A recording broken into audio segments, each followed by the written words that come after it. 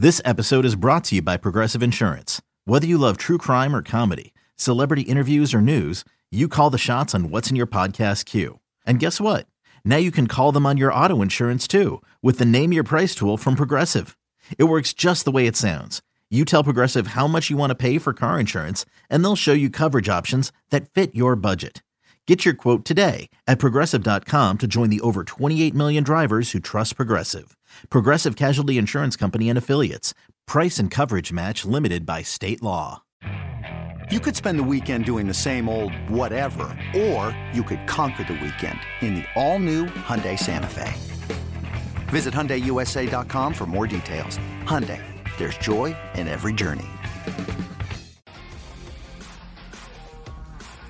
This is BetQL Daily, presented by BetMGM from BetQL. Welcome back to BetQL Daily, presented by BetMGM. Eddie Gross and Aaron Hawksworth here with you. Still to come, we have our lightning bets, our favorite plays for tonight and the weekend, perhaps.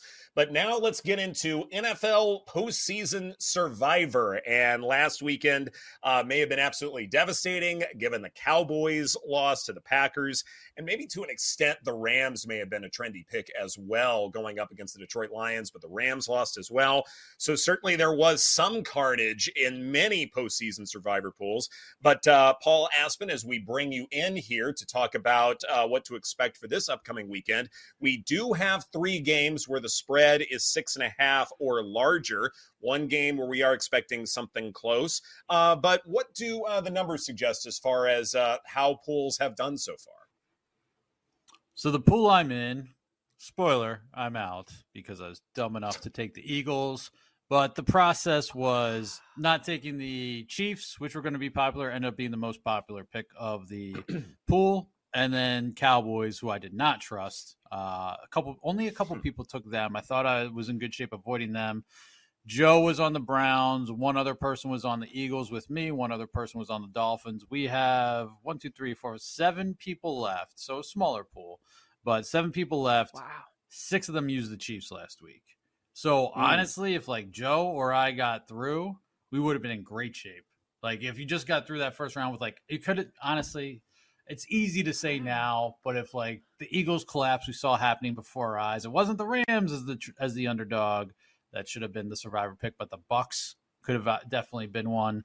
Again, but that was, them or the Texans as home dogs. But we have 6 people left who took the Chiefs. The only other person took the Bills. So it's very interesting. Like that game's off the board for these purposes. But even if you're one of the Chiefs people, you have an opportunity now to be contrarian. And it's just, where do you go? Because the Niners, you want to have, at least I would want to have them in my back pocket for the conference title game and or the Super Bowl. Because if you can't make a pick for the Super Bowl, you're out. Yeah. I personally, these two, honestly, I'm so mad because I think the winner of this Chiefs-Bills game is probably the pick for me that I would want to keep for the Super Bowl, or at least from the AFC side.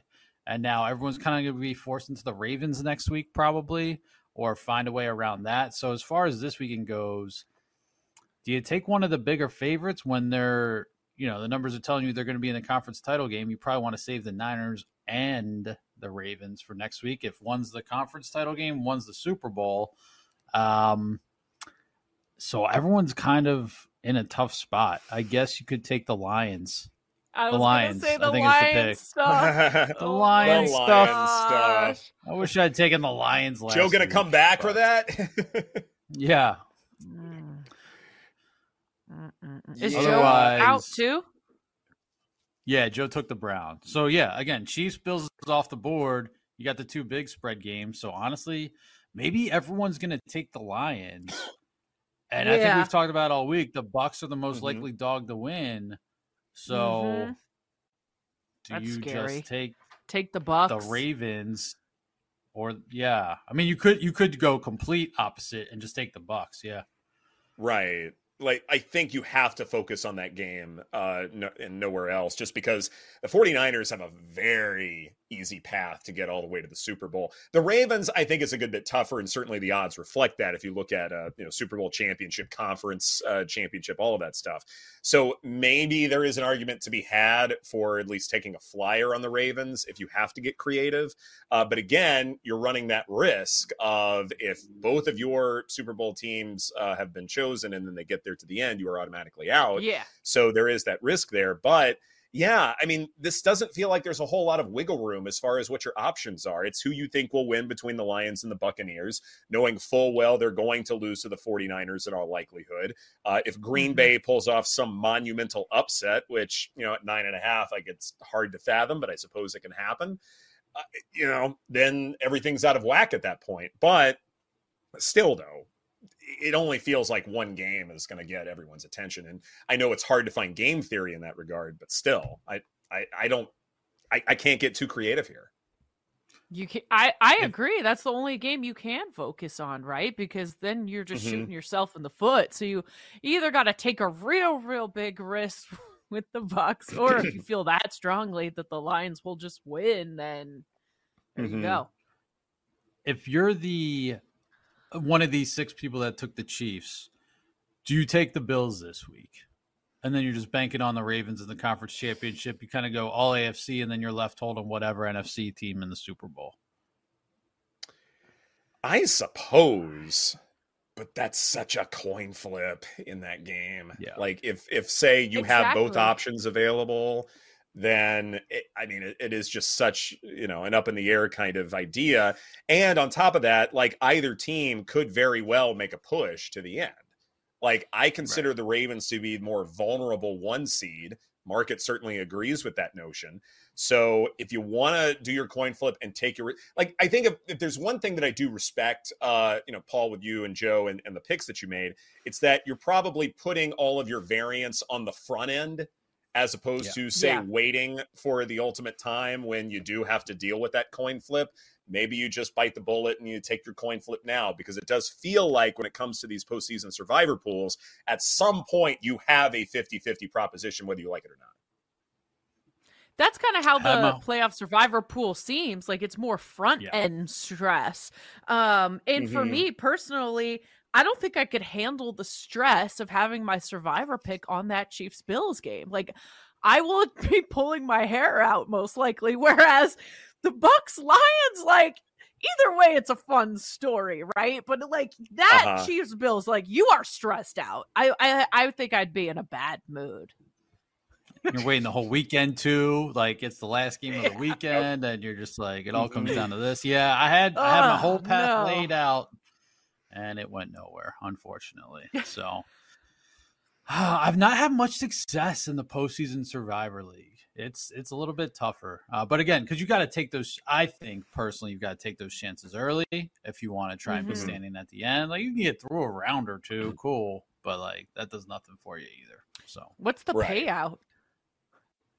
Yeah, it was like 100 a pop, so it's okay. 15. Something like that. Seems it's fun little, just because it's so volatile. Yeah, exactly. Right. He's got the green money on right now. Yeah, this is for Guadalajara. Put it into the Hamlin Fund. We'll see. One way or another. That thing. It is funny when I was watching the Bills-Steelers game, there was that shot of DeMar Hamlin kind of around the play. Like I can't remember what the play was exactly, but Hamlin was definitely there, and the replay had him like really front and center and focused.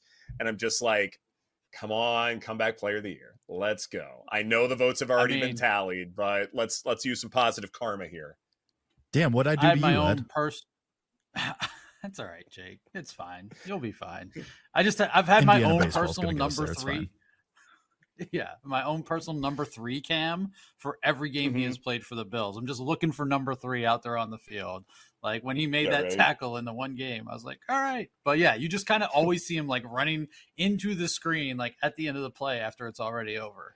It's like, hey, that's a comeback player. It's like that old meme, like Pat Bev fool y'all. He just be running around. It's like DeMar Hamlin's fooling y'all guys. He's just running around. He's just running around. Right. Mike Tirico told me he was the most important player on the special teams group when he was in that game with like 2 weeks to go. Have heard that. That's what I'm going with. Yeah. Yep. What does Tirico feel about PFF grades? Like, can he say that with Chris Collinsworth right next to him? Is that possible? I mean, that's the thing. Like, one of the owners of it is a former player who played wide receiver at a very high level. So I don't know. I would have liked to see. I would love to hear Chris clap back a little bit, like in his own kind of way this week. Like, I know, like, some people are blah blah blah. I'm here for a little snark on Sunday night if we get it. Be all for that. That would be nice. I did appreciate Ian's response. We had Ian Arditz on, who used to work at PFF in the last segment. I did appreciate his segment. And I wonder, too, when it comes to like besmirching analytics in general or PFF grades or whatever dimension you're looking at, to me, it's always consider the source. Like the platform JJ Watt was on when he was talking about this, I go, no, this is an old school, conventional platform. It doesn't matter. I don't care. Nobody's going to say anything insightful, whatever. But if somebody who I do trust does have holes they can poke through when it comes to the arguments for PFF grades, probably likelier to listen to those. Mm-hmm. Yeah, I mean, that whole conversation is like former player makes like a, if you didn't play the game, comment, and all the former players pile on and all their groupies pile on. And it's like, okay, cool. There's no like substance to this. It's just like, it's a lunchroom. So great. I mean, it's obviously working as a product, but like, if you're looking for a nuanced discussion, that's not where you're getting it. So, especially now. But no, I would say, I think another thing that was interesting, it's more off the boardy, but Nick Bosa throwing a little shade at the Cowboys and the Eagles, and why they lost and how he was not surprised by it. Jake, we're eliminating letters from names. Jake, if we Jake, if we have that. If you asked me earlier in the year, yeah. But as you see the season go on and in the playoffs, stopping the run and running the ball is how you win. And those two teams didn't do it very good, so they're out. Thanks, Nick. Now, like what did Ian say? You can run the ball in the 49ers. If Aaron Jones runs for like 200 yards, 125 yards on that Niners defense and the Packers win, that would be poetic justice. I don't see that necessarily happening, but it is interesting. I noticed that too, like as I was talking about, all season, Chiefs' run defense is terrible. Bills' run defense has been bad for a long time. The Eagles' run defense, like Brad Spielberg, every week would talk about the Cowboys' run defense, but like all these, not just playoff teams, but like top seeds and the lack of run defense or the soft run defense. I just wonder as we move forward, like maybe in the playoffs or maybe more towards next year, how we can take advantage of that. Because we've played rushing props against like the Chiefs and the Bills, but I just wonder if there's more of an opportunity there. What do you think, Aaron? It just also makes me think, how are we like overlooking the Texans and that they do it well defending the run? And as a big dog, like maybe that will be an advantage when so many other teams don't do it well. Against a team that's such a big part of their identity too. Yeah. So, right. Go ahead, Ed. Yeah, it certainly is. And the one concern that if you're betting on a side for Texans Ravens, the one concern I have is, okay, Texans run defense is really, really stout. So either the Ravens are going to look at that matchup in a simple way and say, all right, we're just going to pass more, fine. Or if they have exotic looks that this Texans run defense won't be prepared for, I wonder if that means, okay, we've figured out the code. We've cracked the code when it comes to this Texans group. So we are going to run a good bit more. We are going to be successful doing it, and maybe Game Script says as much. But still, though, 9.5 is a rather big number if things are going to stay on the ground